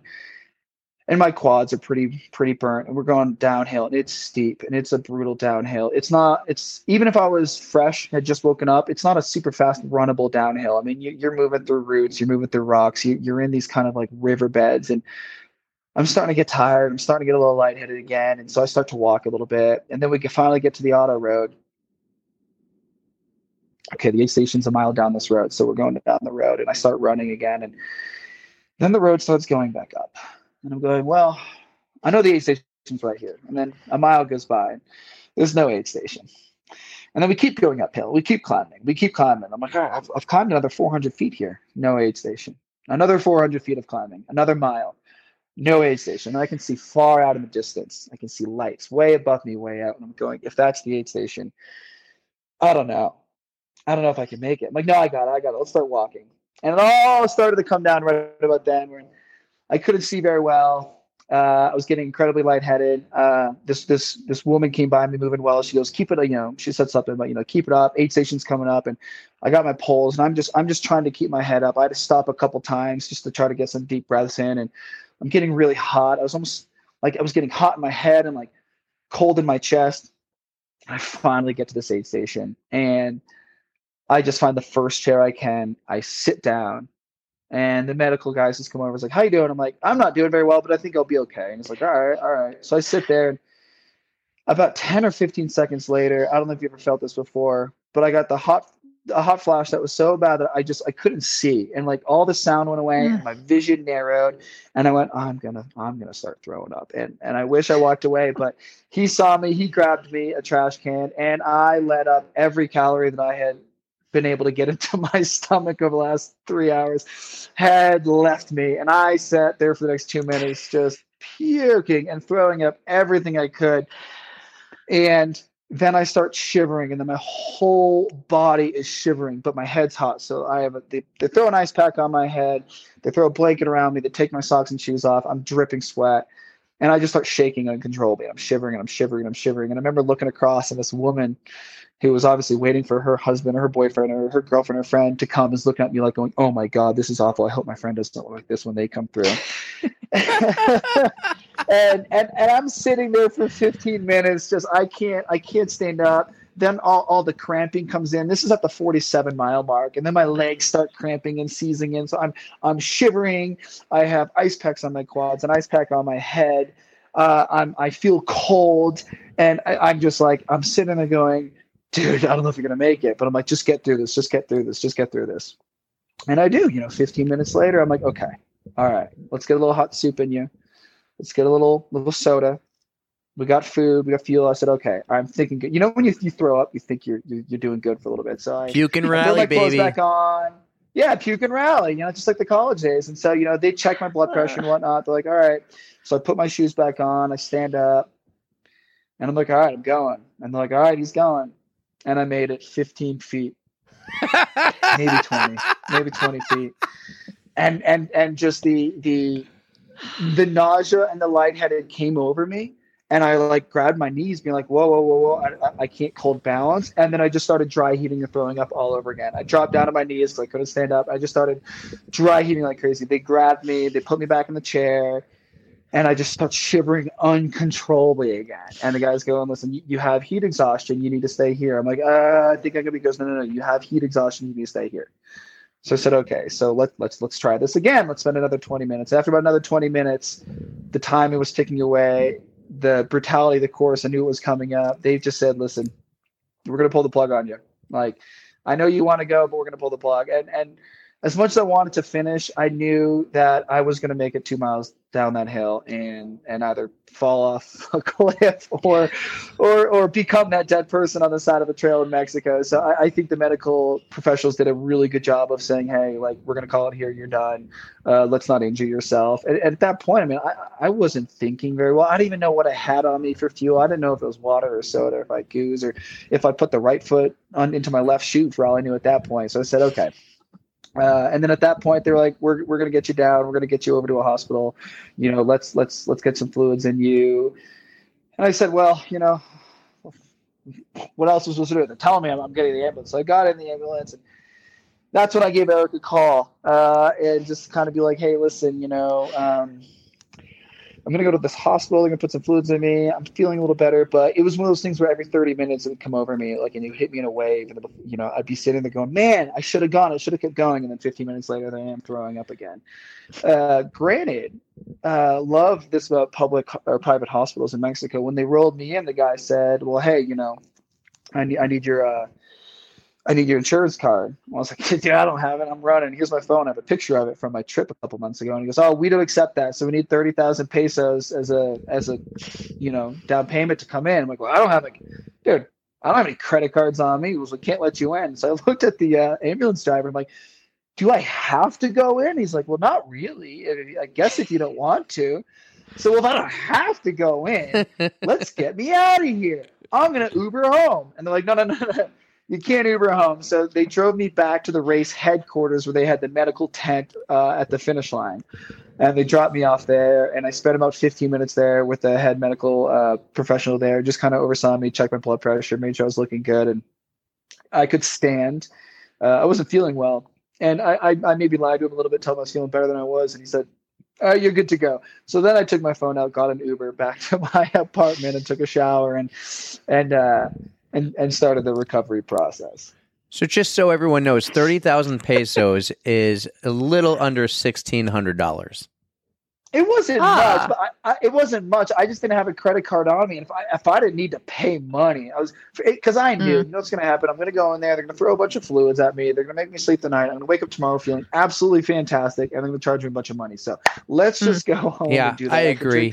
So I was actually kind of thankful that they let me do that. And one of the beautiful things about races, especially with a company like UTMB, is your registration covers all those medical costs. So having the medical providers at the aid station, that was covered. Getting the ambulance ride back down into the medical tent was all covered for. So I didn't know a cent. That was all part of the race registration fee. So that's nice. Great. The last thing I wanted was a big medical bill just for putting myself into a. All they're going to do is like give you an IV and maybe one pill. Exactly. Oh, you feel better now? Great. That was $1,500. Yeah. And the next day It might have been 5 bags of IVs. One of my really good friends, Adam, who is a professional and runs, he has this thing where he says, anytime you think, if you can't go on, think about it. How are you going to feel in 1 hour? How are you going to feel in 1 day? And how are you going to feel in 1 week? So if you're sitting there going, I want to quit, and you go, well, in 1 hour, I'm going to be mad that I quit. Don't quit. And if you're thinking about quitting and you go, well, how am I going to feel in 24 hours? I mean, mad that I quit, then don't quit. And same thing for a week. And I use that a lot throughout the race. If you get tired, it's like, I feel like I want to drop out. It's like, no. Because in a day, you're going to regret it. Well, that next day, I kind of was on the fence. I'm like, could I have kept going? I was delusional. I was throwing up. The, heat exhaustion really hit me. I was like, but could I have kept going? Well, I happened to meet and run into Samir, my friend that I met on the hill. And I chatted with him, and he had finished in 18 and a half hours, had barely made it across the finish line. So seeing the state I was in, I probably would not have even made the cutoff. And supposedly those last 12 miles were the most difficult 12 miles of the course. So at this point, I'm going, okay, I don't hate the medical providers so much for not letting me continue, because it probably would have just, I may have made a mistake. I may have tripped. I could have fallen. I could have actually seriously injured myself at that point. So I'm very glad that they did what they did. And I still PR'd the longest I've ever run. It was 47 miles. It took me just shy of 14 hours to get to that point. And now I had gone to this race. I felt fit enough to run a 12-hour 100K. Good for you, man. Talking to Samir, he had said the same thing. Yeah, he said he was aiming for about a 12-hour 100K. And then once he'd gotten down to Mexico and tested out the course, he'd kind of reevaluated, thinking, well, maybe we're more at about a 14-hour 100K. And he ended up finishing about 18 and a half hours. So it just goes to show the brutality of this course and what it did to a lot of people, especially somebody like me who had made a mistake with fueling, who had made a mistake with pacing, who had made a mistake with getting their sleep under control a couple of days before. All of those 3 things really cost me crossing that finish line in this race, for sure. That's epic. That's just a bonkers story, dude. That was more than I was expecting. This is the first time, by the way, I've heard this story, Erica. And when Mom and Dad and Hannah and everyone else listen, it'll be the first time they hear the story too, because you have yet to share this with us. And I'm really happy you waited to share it on the pod. And that's nice. On the Runs exclusive, yes. Oh, I mean, and those are just the main challenges. I mean, there was a lot during that race that I had never experienced before in my life. I mean, running in the heat for that long was new. Running in rivers. I mean, normally you cross a river, but running through rivers and down river beds was amazing. I hadn't gauged, with the heat, chafing becomes a bigger issue. And I had used up all my Vaseline. I remember at like the 30-mile mark, just every time somebody walks by me or I walked by them or ran by them, I'd say, Vaseline. Most people weren't English, and there's very little English speakers. And one guy was like, oh, yeah. And we're running, and he gives me Vaseline. And I'm like, oh, you just saved my life, And funny story, I'm probably at like the 36-mile mark, and I was chafing so bad. I'm looking around, and there's nobody around me. I'm like, great. I pulled my pants right down to my knees and started jogging with my pants around my knees because the chafing was just so bad, and the heat had got me. And I had never dealt with that. I never in my life had chafing issues before, and here I am, 36 miles in dirt dirt trail in the middle of Mexico with my pants around my knees trying to run. That was a new challenge I hadn't had. The aid stations weren't what I was used to. I'm used to energy gels and goos and blocks and soda. Here, we had chips and bananas and some of the stuff, but there was no goos, there's no blocks, there was no Tailwind. It was just Pepsi and water and some Gatorade. There was some soup. There was some tacos, and I was like, that was a new experience. So there was so many new things coming at, Mexico, you got to have tacos. Yeah. There were so many things coming at me all the time that, like, the whole race, like, I don't listen to music when I'm racing, but like for 14 hours, my mind was constantly just problem solving, trying to calculate speed and pace and food and water and heat and chafing and whatnot. It was even though I didn't get a finish, it was one of the most unbelievable running experiences that I had. And getting to that distance was super cool and super fun. And I'm very excited that I made it to 40. I think it was just shy of 47 miles and moving whoever thought that you could move like that for 14 hours? 3 years ago, I would have laughed at you. You said, "Oh, you're going to go do a race in the Mexican jungle and run for 14 hours." I'd be like, what are you smoking? Like, there's no way. And now here I did it. And then, there's that really dumb me, 2 days after the race, I'm sitting there on a beach cabana, eating ceviche and drinking Pacificos. And I'm sitting there on Ultra Sign Up trying to find the next 100K to go do and finish. And I'm just like, what are you doing, Alex? Like, but that's running, that's the experience. I think for me, running is more about the adventure and the experience than say, the time. I'm not going to be a pro runner. I never was. I was never a racer. It's more about just, can I finish? It doesn't matter if it takes me 8 hours, 12 hours, 20 hours. It's, can I get to that finish line? And can I make it through all the battles and challenges that get me there? So, this race, it hit every aspect. It was fun. It was brutal. It was long. It was hard. It was hot. It was difficult. And even though I didn't finish, 2 days later, I'm on Ultra Sign Up looking for the next race to do.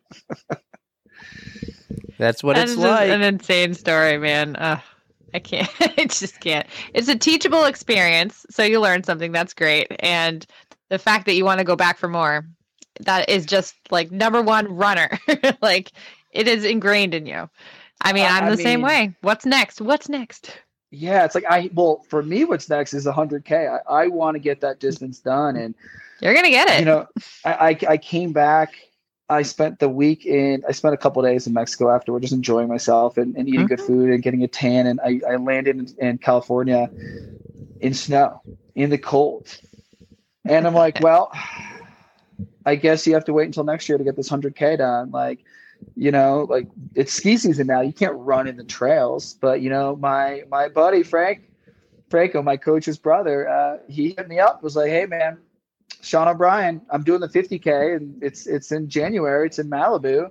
They got 100K too." And I'm going, well, okay, what are my options? I sit and I sulk about this for the next, couple months. And then I wait till April comes and the snow starts to melt and I start running. And then I train, because I don't run much in the winter. I take the winter off to ski. So I stay in shape, but I'm not running.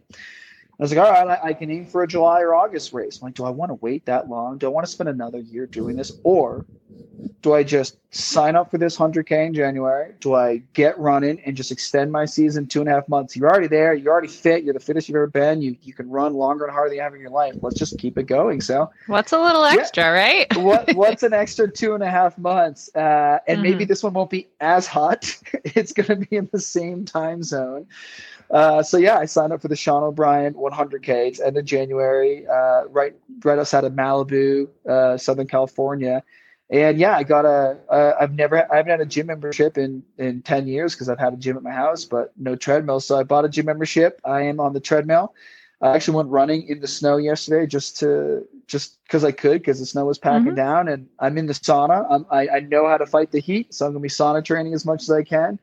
I got a really good plan of running to follow to kind of continue building on what I had. And I know the mistakes that I made leading into UTMB, and I'm going to do as best I can to not make those mistakes leading to the Sean O'Brien. And hopefully in January, I can knock the 100K distance off the list, and then take a nice little rest, and then right back into it. I'm going to be doing a couple of races with a buddy in March, and then in May. So I really feel like there's no off season for me this year, but I'm excited about it. I'm excited to see what will happen. Good for you. Man, you are just freaking nut. Ugh. I like to do races, but I can't even imagine doing that kind of like crazy shit. That works. It was so funny. Some of these, I mean, these trails weren't even trails. It was almost laughable at times. You're just like, this isn't real. When you just got to the part, you got to the part about like having to go through the fence with the barbed wire. I'm just like, okay, at what point do you say, where am I? What am I doing? This is a bad idea. Ugh. It definitely, Nuts. yeah. I mean, there was. I'll send you guys some videos too. The Good content coming for you, Newt. Bring the the whole content. Barbed wire thing was really funny. Here, I'll send some pictures of me at the. Yeah, I'm sending a ton of things you can have. Yeah, the barbed wire fence was really cool and interesting because it was most of this race was on public land. So you would get to a trail and there would just be this barbed wire fence, and they would have corrugated pipe on one barbed wire, corrugated pipe on the other, and then strings pulling it apart, and you shimmy through the barbed wire fence, and then you plop out on somebody else's farm, and then you just see like you're like just on a field like going uphill. And you see a stake up there, like, oh, I guess the trail goes that way. And you just start following these signs. And like, then maybe a mile later, you get to a real trail and you'd be on this real trail again for 2 or 3 miles. And then the trail would go to your right, but the signs would point you to the left, just down like bramble. And you're like, oh, and you go down that. And then in a half mile, you get into a riverbed, a dried up riverbed. And then you'd run the riverbed. And then the riverbed would end up at somebody's barn, and the barn was the aid station. I mean, it was rural jungle of Mexico. It just seems like so many opportunities to get lost, and that is the thing that's keeping me from doing trail races, because I'm terrified of getting lost in that kind of stuff. Like, I am not good with mountains. I don't have a lot of experience. I mean, I can change that, but I just haven't yet. But I am not very directionally, like, I'm directionally challenged. We'll put it that way. If I'm off trail, I'm screwed. You know, yeah, there's a lot of opportunities in trail racing to get lost. I've been lost before, granted, never for too long. There was one point in the race where we were on a dirt road, and then we veered right into a field. And I see these people in front of me. They didn't take the right; they take the left, and they're going downhill. And I get there, and I'm calling out, I'm like, "Hey, this way!" And then they turn around. And I had actually, before the race, I had a friend from Tahoe who was down there racing as well. She was racing the 50K, and some of her friends were there. So we connected, and I had dinner with this gentleman named Alex, who was from Washington. Who he ended up taking second place in the 100K, and he missed a turn as well. He potentially could have won the race, where he was having a really phenomenal day, and at one point in the race just put his head down and started hammering uphill and didn't see the turn to the right and made it, I don't know, a half mile or so up the hill that he then finally turned and got back on the course. Sorry, hold on. Louis vomiting? My dog is puking everywhere. Louis. Oh, no. Everywhere? Is he outside? No, he's on the carpet, and I just don't know if he's Here, okay. give me two minutes. Louis. Louis. Come here. Come here, Bubs. Come here. I just don't know if he's okay. Come here. Do you need to go outside? I wonder if he got into something. He did get in the trash this morning. The neighbor's trash. A bear broke into their bear bin and got all their trash. And Sorry, I just... No. I'm doing a podcast with my brother now. Is it just right here? No, it's in the living room. I don't know. So it's right there. Okay, so it's just these 2 spots. Okay. All right. Poor Just dog. like 10 minutes, I'll come down. Okay, it's gonna be okay. But yeah. So he totally could have, had a better day. but he got lost. Can you hear it? Yeah. We're playing Louis' song. Yep. Okay. All right, I'm back. Sorry. That's how I named my dog. Yeah. Really? Because of the song? Yeah. Because of that exact song. Yeah. So wait, how is Louie? What's going on? The listeners want to know. This is going to make the pod. Well, my dog was just throwing up downstairs, so I had to go tend to him really quickly and get him outside so he could throw up outside. One of the bear boxes of my neighbors got broken in by a bear last night, and this morning I caught Louie eating some of the remnants outside, so I'm not quite sure what he got into. Erica, we'll wake up in the morning, or actually, Alex will wake up in the morning. It will be lunchtime here, sometimes even later, and we'll get in a family chat messages from Alex of like a bear right outside his door. Wow. Didn't you have the video of a bear walking into a grocery store? What? Yes. Yeah. Well, he almost got there. He walked right next to the automatic doors, and then when they opened for him, it scared him and he ran off. Oh. It's bear country out there, but the bears are fine. They're more they're more scared of you. Yeah, we encounter bears on trails out here in California all the time. While running. I've on a dozen or so occasions been running, and then all of a sudden, right in the front of you, the trail is a bear, and they are more scared of you than you are of them, and they run off as fast as they can, and they go. But yeah, it's always fun running the trails out here, and you look at the corner of your eye. And actually, there was a day a week or two before the race. I was just going through this easy run, and I'm running, and this couple comes up to me like, hey, there's a couple bears up ahead. I said, okay, cool, no worries. And I keep going, and it wasn't up ahead. It was 15 feet from me, was a mom and 3 cubs. And the cubs were on the tree. There's your code brown. Yeah, right. That's my code brown. I almost code brown because I kept going along the trail slowly, but it was perpendicular. And the mom actually, she didn't charge me, but she did the 2 or 3 step, like, I'm going to get you if you keep coming closer. So I went far around, and went off trail and then continued moving on. That was really fun. Yeah. No need to interrupt you and your bears. I'm going to go off trail for a little bit. Yeah. You told us before that you have some good code browns. We're going long, but I think we got to get one in here. We are on the runs. I already told him he gets his own episode now. Fantastic. Well, I mean, I have a series of there's always a code brown. I'm at the point where I always run with napkins or toilet paper. Anytime you go on a long thing run, to do. You have to, especially in the long run. There's GI issues. You never know what's going to happen. So always bring some toilet paper or something of sorts. This happened just like a month ago, actually. I wasn't going on a long run. I was going on a short run. Right out of my house, I live on a trail system, and I had made it maybe a half mile when I went, you might have to go back home real quick before you complete this run. So I turned off the trail to one of the streets, and I only had maybe, I don't know, a half mile to get back to my house on the road. And I'm running, and then I get a quarter mile farther, and I go, dude, there's absolutely no way you're making it home. Your home is 0.3 miles away, but you're not. You can see the door sometimes, and you can't even get there. You're like, the door's right there. Come on. Yeah. So been there. Granted, where I live, luckily we're in the woods. There's not a lot of homes, and I see the spot where it's an intersection, and there's 3 homes, one on kind of each corner, and then one lot is empty. So, oh, great, perfect. There's some trees. So I just run over in there real quick.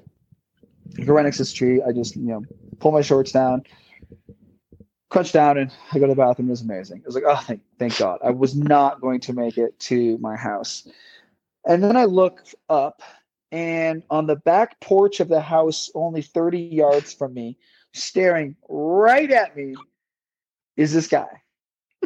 And I'm like, okay. But then I realized he's not looking at me. He's looking at his phone. He's sitting, it's 6:30 in the morning, drinking his coffee on his back porch, reading something. Probably on his taking phone, a picture of you pooping on the trail. Right at me. And so I go, well, he hasn't seen me yet.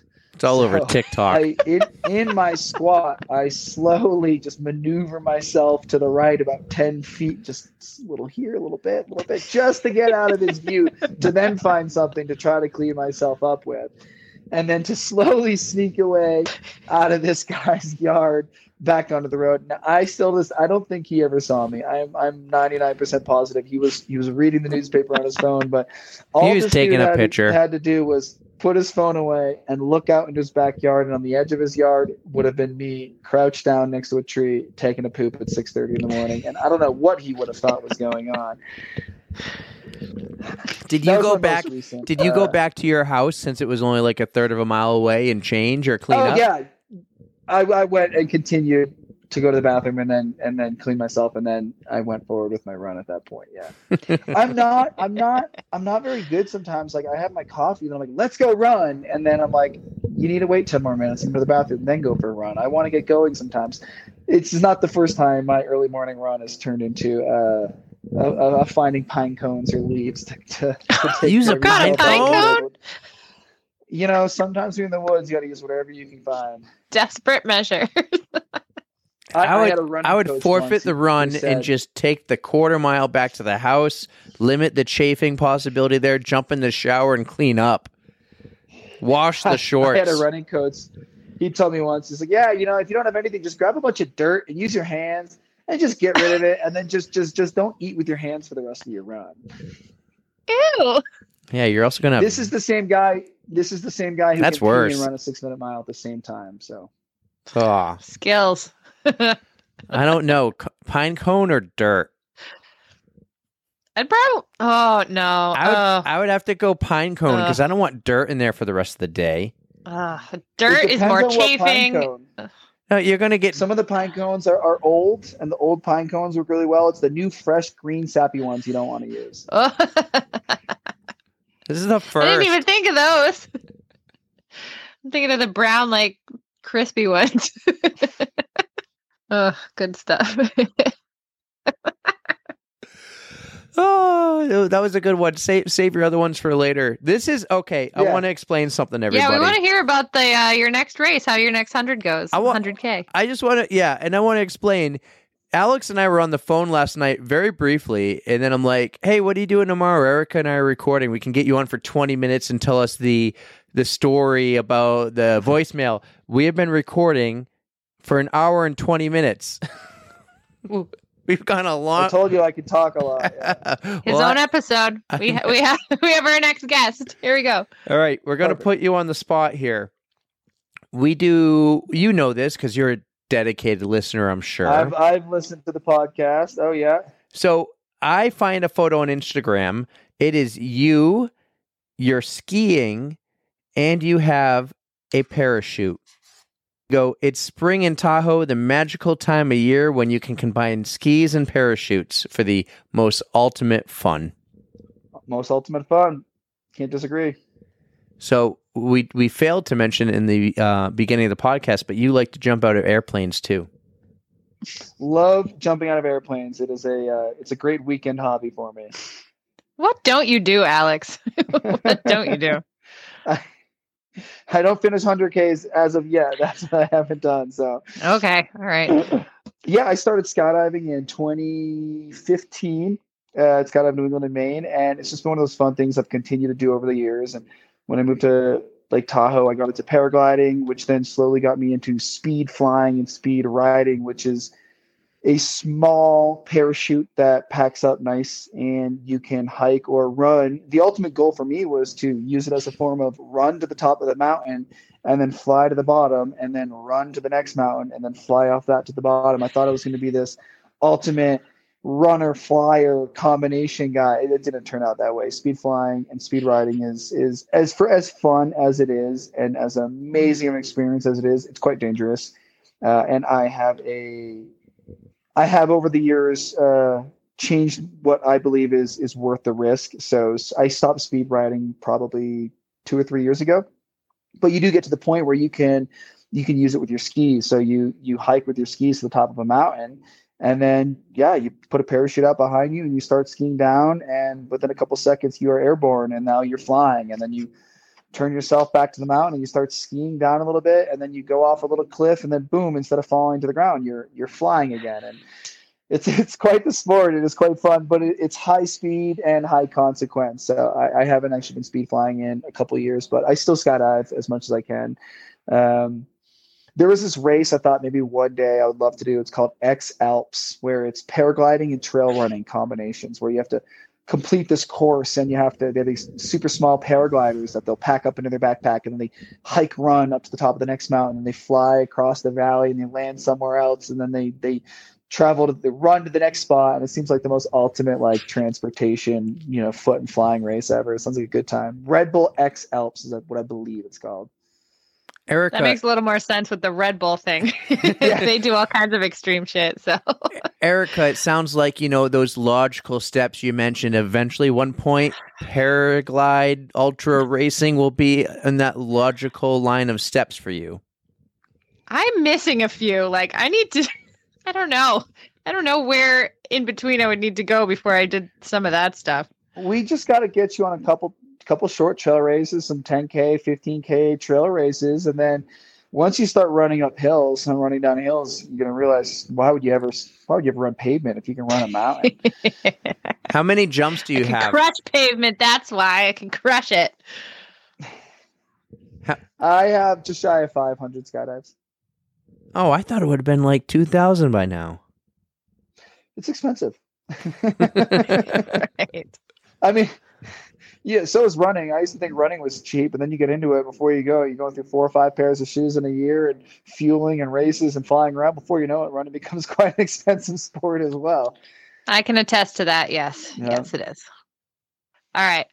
So, Alex, we have a Spotify playlist, and we ask all of our guests, since now you're an official guest, if they want to add a song, anything that pumps you up, just gets you motivated. I know you said you don't listen to music when you actually run on trails, but what song would you add to our playlist? Well, I listen to a lot of music when I run. It kind of changes here and there. In racing, I won't listen to any music. I want to be in the moment as much as I can. I actually listen to a lot of podcasts. I've listened to on the runs while running. If it's a hard workout, generally a lot of hard, intense workouts, I don't listen to music because it's cheating. But if I had to add a pump up song, probably the go-to one, if I really needed to like get going, it's Joker and the Thief by Wolfmother. Oh, very nice. Yeah, good song. That is like my go-to. I'll put that on like when I'm getting ready to go into the gym, or maybe like before a race, or if I'm just going on a nice long run and maybe I just want a little bit of a power boost going up the hill. I'll put Joker and the Thief on repeat for like 5 rounds and just go and go and go. That's my one. If I could add one song, I mean, minus every song on the new Taylor Swift album, I would say that's the one. It definitely does get you pumped up. Right here with the drums.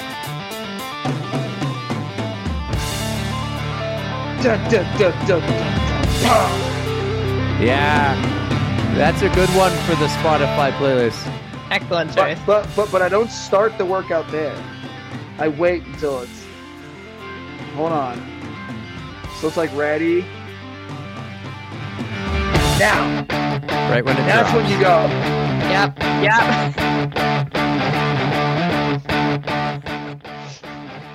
Nice choice. And if you play That's that a great song. for like 30 minutes, you're gonna crush. It's just. That's a good addition to the playlist. This turned out to be a great interview that wasn't even supposed to be an interview. It was going to be like it was going to be like a bonus feature for Mom to hear on the airplane to Disney World or something. Well, like Mom will attest. She said I started learning how to talk at 18 months and never shut up. So, I'll talk as long as you need me to. Well, we'll have you on again. What is the race in January, right? Yeah, the Sean O'Brien. It's in Southern California. It's just outside of Malibu. And they have a couple different race distances. And I will be going for the 100K race distance one more time. I'm going to give it another go here.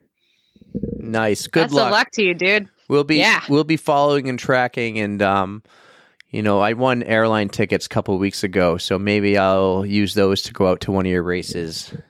We'll see what happens. Yeah, hopefully the voicemail this time says, "Hey, I finished." Hey, can you tell Mom I finished this time?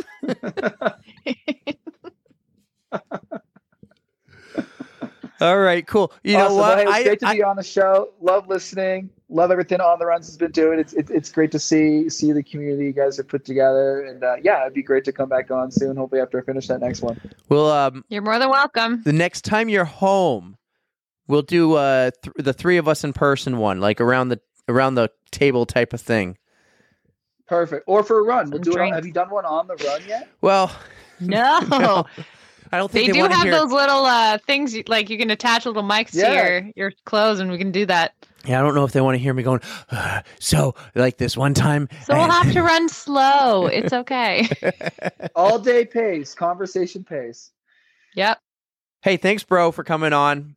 Mom's gonna love this. Hannah's gonna laugh. Dad's gonna give me the thumbs up, like the like button on Instagram or on. That's a lot. You'll get that out of Dad. That's for Dad's. sure. The thumbs up. Good good episode. So, DJ Terry. Well, thumbs up. Thanks for having me, guys. Thanks, Alex. Thank you, Alex, for coming on and finally telling us what the hell happened at your race. And I just got to say, you are like a wild man. Just all of that stuff you do, the crazy extreme sports, good for you. And I know that you are going to hit that 100K pretty soon, 100 miles. Just keep reaching for those stars, man. You got it.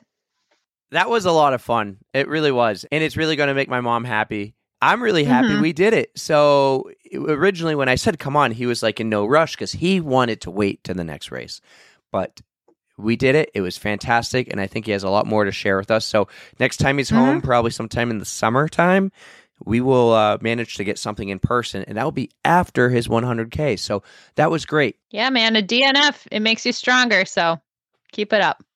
Yeah, nice job. Good DNF. You know, some people, bad ultra running advice page, they would be proud of you. Very, very, very proud of you. Oh, definitely. And the fact that he crapped himself right in front of some dude. He's like, no, the guy's reading the news on his phone. I'm like, no, he's taking a TikTok right now. He's making a video. Mm-hmm. You'll find it on the TikTok. One of us.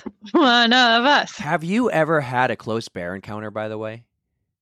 No, I've never seen a bear anywhere up close. Never seen a bear up close. Okay. Well, I mean, apart from like a zoo, but like never in like the wilderness. I've seen them enough here in New England, but I've never gotten as close as him. They get real close. Like they come right up to his door or his deck. They got the bear box. Remember he said Louis got in the bear box and Louis got sick. So that was a fun interview. A lot happened there. So yeah, seriously. Hey, did you check out the Red Bull X Alps trailer I sent you? I did. That looks intense. Can you believe that? So what? It's Salzburg to Monaco? Yeah. How many? It was like 860 kilometer like adventure race. That is cool shit. I sent you a documentary. I haven't watched it yet, but it's like a 50-minute documentary on last year's race. So the way the trailer looked I like will to watch me that for sure. is you run up these gigantic mammoth of a mountain and then you paraglide down.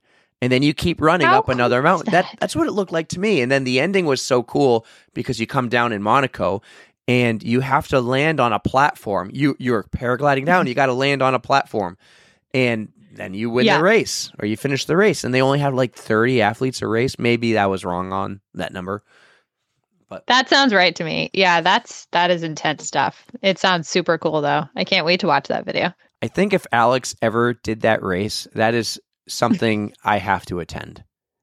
That's one you can't miss. But I feel like he's one of like the rare people who can do all of that. He can paraglide, he can hike, he can run. And I wonder I don't how know. you qualify Sure, there's other for that race. I wonder how do you qualify? Yeah. Oh, no idea. You know what? We gotta have someone who's done it on the podcast one day. That's like a cool goal. Okay, we'll watch the video. We'll watch the documentary. Get a list of everybody on and see if we can message. How cool would that be? Too cool. All right. Well, not to keep everyone long, but we got a couple quick thank yous to do. This has been an amazing year. It has been a blast. We are 35 episodes in. If you think of it, you and I have been on a roll here. Mm-hmm. We rebooted the podcast on episode 5. Our first 3 were our first 3. Episode 4 is Lost forever. And then we kicked it off. We had to find our identity, and we finally figured it out, and it's having amazing people on the podcast. So it started with Denise, and Denise is a friend of mine from high school who jumped on and told us her story. But then we really figured it out when Sarah jumped on. And remember Sarah's story about the Philadelphia Marathon? Right. I need to go back and listen to that since I've actually run it now and I can kind of figure out what she was talking about. Well, you will hear it next week because her story is going to open up the best of series. Yes. Sarah's story will be the first one you hear, everyone, and you'll get to hear about the porter potty. And then we had, you remember Dave? Episode 10? Our hype man extraordinaire, of course. Who could forget Dave?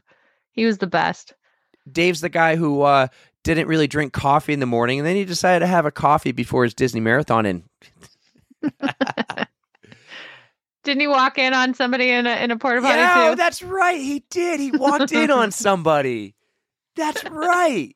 Always lock the porta potty doors. If you learn nothing from us, let it be that. It wasn't his fault because it has a green sign or a red sign. You don't have to knock all the time. If it's red, you don't open the door. If it was green, I would open. Yeah. Mm-hmm. Then we had Addie. Addie's a runner. Addie is amazing. That was our big ticket. We thought like we asked her months before if she would ever come on, and then we said when we're ready. Because we weren't ready. But that was our true first big interview. Yep. We were so nervous. You were so nervous going in, but I was so calm because I prepped so much for that one. And when we finished that episode, we were like jumping up and down, high-fiving. This is amazing. What a guest. What a story of the mushroom pasta. You are a machine, Addie. You are just so cool. The fact that you went out there and crushed that marathon even after all of that mushroom pasta, I am just blown away by you.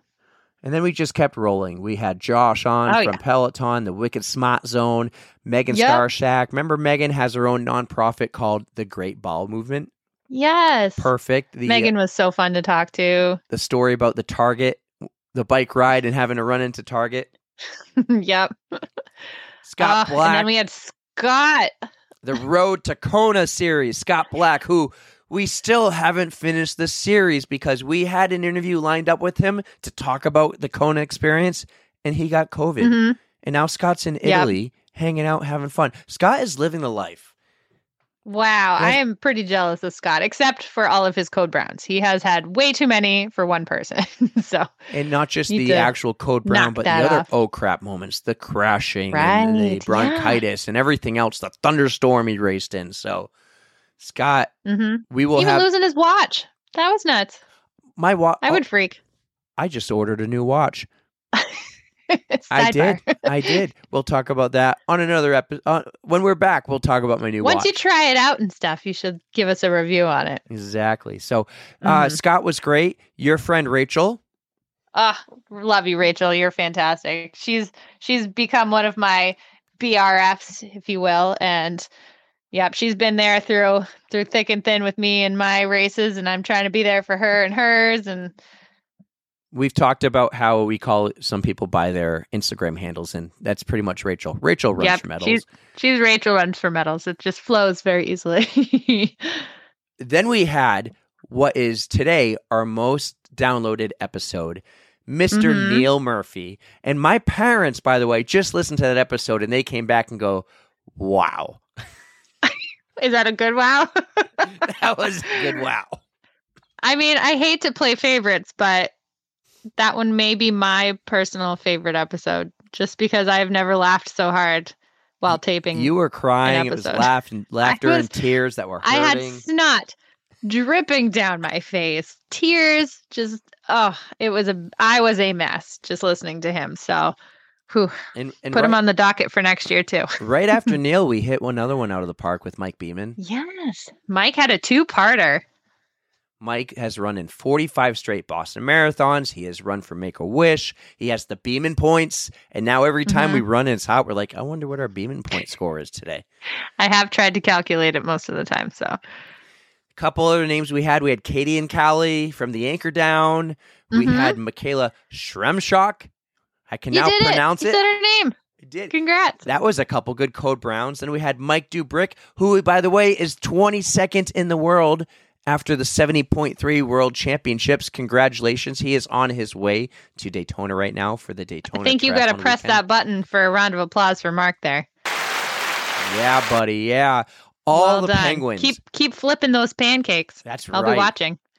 All the Penguins, Karen, Jay. Jay has been a diehard listener since day one. Tori, Aaron, Jesse, Sammy, Danielle. I know I'm missing about 20 other Penguins, but the Penguins are There's so awesome. many penguins. That Reach the We Beach love the was a Penguins. blast. We met a lot of awesome people on that race, too. Speaking of penguins, did you sign up for a hamster wheel yet? I know Karen and Rachel did, so that's two more penguins Rachel to add did? to the list. But Rachel, would she do the 30? She's doing the 30. I have to sign so- up, and I also have to sign up for another race because guess who is doing a triathlon? You are? Which one? No. Yes, but no. Guess. Somebody No. else is who? Yes, guess who? We had Your her on. sister. No, she needs to, though. I don't know. Miss Nicole Bryant. Oh, she is amazing. She just signed up for her Which one? first. It is in Wolfboro. It is in July, and I am going to go and do it with her, but I have to sign up too. So I have to sign up for these races. A few other names we had. The biggest thing we did this year. Oh, our Breast Cancer Awareness Month. That's right. That turned out to be an excellent series. That was awesome. We're going to do that again next October. We're going to do it every October. We had Nikki Bacon, Jackie Hellier, Justine and Nicole, who put on the amazing event for Jay, the 5K for Jay. And then we finished off the month with Angela Pohl, and Angela was amazing. You were all amazing. I loved her. Everybody was amazing, including our most recent guest before today's episode, Tara Watt, and then my brother, Alex. I just have to say, I've had so much fun talking to everyone. All these interviews have been so enriching. You know what I mean? I feel so happy having had a chance to talk to everybody. These stories are just great. So, everyone, you guys are freaking awesome. Thank you for listening. We've had amazing growth over the past year. It is so cool to see the chart and the graph climb. It is so cool to see the downloads continue to climb. It is so awesome to know that it's not just our parents who listen to support us. We get direct messages from some of you. It's amazing. The likes and everything is one thing, but the interaction back and forth that we get is awesome. It was so cool this week doing the 5K, and Lindsay showed up. Right. I never met her before, but it was so cool. And then just to hear the feedback about the podcast, it was awesome. So I have always wanted to do something like this.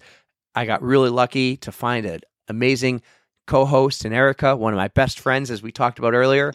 And we just roll and we did find our identity, and our identity is having you guys on in the interviews, because as much as I like to talk about myself, I want to hear about others, and I want to share that with you guys. So I'm like, well, I can only talk about myself so much, and they're going to get bored of that. So how are we going to keep them and grow? And having some amazing people, especially in the community, on, fantastic. We really can't express how grateful we are to all of you listeners out there. So thank you for letting us do what we love to do. Yeah, thank you so much for listening. It's been a blast. And the reason we keep doing it is because, like I said, that graph keeps going up. And as it keeps going up, I'm like, we love the numbers. We love the numbers. This is going to be awesome. Next year is going to be fun. We're going to have some t-shirts next year, guys. So be ready for t-shirts. All right. Maybe some hoodies. We'll see. Maybe we'll get some of those sweatpants and put right on the butt on the runs. No, I'm not doing that. I am not wearing those. Maybe down. I dare you. No. Listen, this has been a blast, everybody. Thank you again. Happy holidays. Enjoy the holiday season. Eat tons of food. Go out with your friends and family. Go for a couple. Treat yourself. Yeah. Go on runs at the same time. Be careful running in the snow. You ever see that video, by the way, of the woman who's on the news and she goes, "Oh, I love running in the snow. It's really soft on your knees." And then she runs away and she slips and falls. Yep, that's one of my favorites. It's a classic. I hope none of you get injured running in the snow. Be safe. Be careful. And Have fun. next year, I want to meet everyone. If you see us, come say hi. I have a plan. I haven't signed up for the races yet, but I have a plan. I want to run as many as the Total Image races that I can. Mm-hmm. That's my goal. I'm going to try to do the same. That's right. So we're going to try to be at those. And that's nothing. That's like, we're not brand ambassadors for them. We just think that is a place we want to be. We want to go run their races. You love that girl, Christine. We know Justine and Nicole run their races all the time, and many others. So those races seem awesome. They support a great cause, and we want to show up to them and do the same. So support local, everybody. Have a great holiday season. Enjoy our best of episodes. I promise they'll be great. I'm probably going to put out 2 or 3. I got to work on it. I haven't even started, but I'll figure it out. No pressure, though. This has been great. So enjoy it, everybody. Have a safe and healthy holiday season. Hit us up on Instagram. Have a great holiday season, and we'll see you in the new year. Happy holidays, Happy New Year, and don't forget to stretch.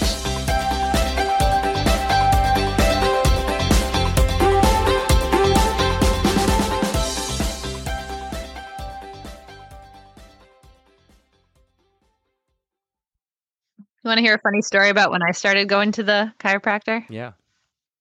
So I got x-rays and they just have you stand there like you're wearing your full clothes. And he's showing me the x-rays after, and I'm looking, and it's of course like my tailbone. So it's like my lower half. And I'm looking and I'm like, what the hell are these little things right there? Like it looked like I had blueberry looking things like in my butthole. I was like, is that poop? Oh my God, what? You wouldn't be able to see that on I didn't know. But I'm like, I'm thinking, what the hell are these like 2 little blueberry things? They were the buttons in my jeans. But it just looks so weird on the friggin' like x-ray. I wish I could show you. I don't think I have like a digital copy, but just like these look so weird. Little blueberry looking things. Anyways, yeah. That's all.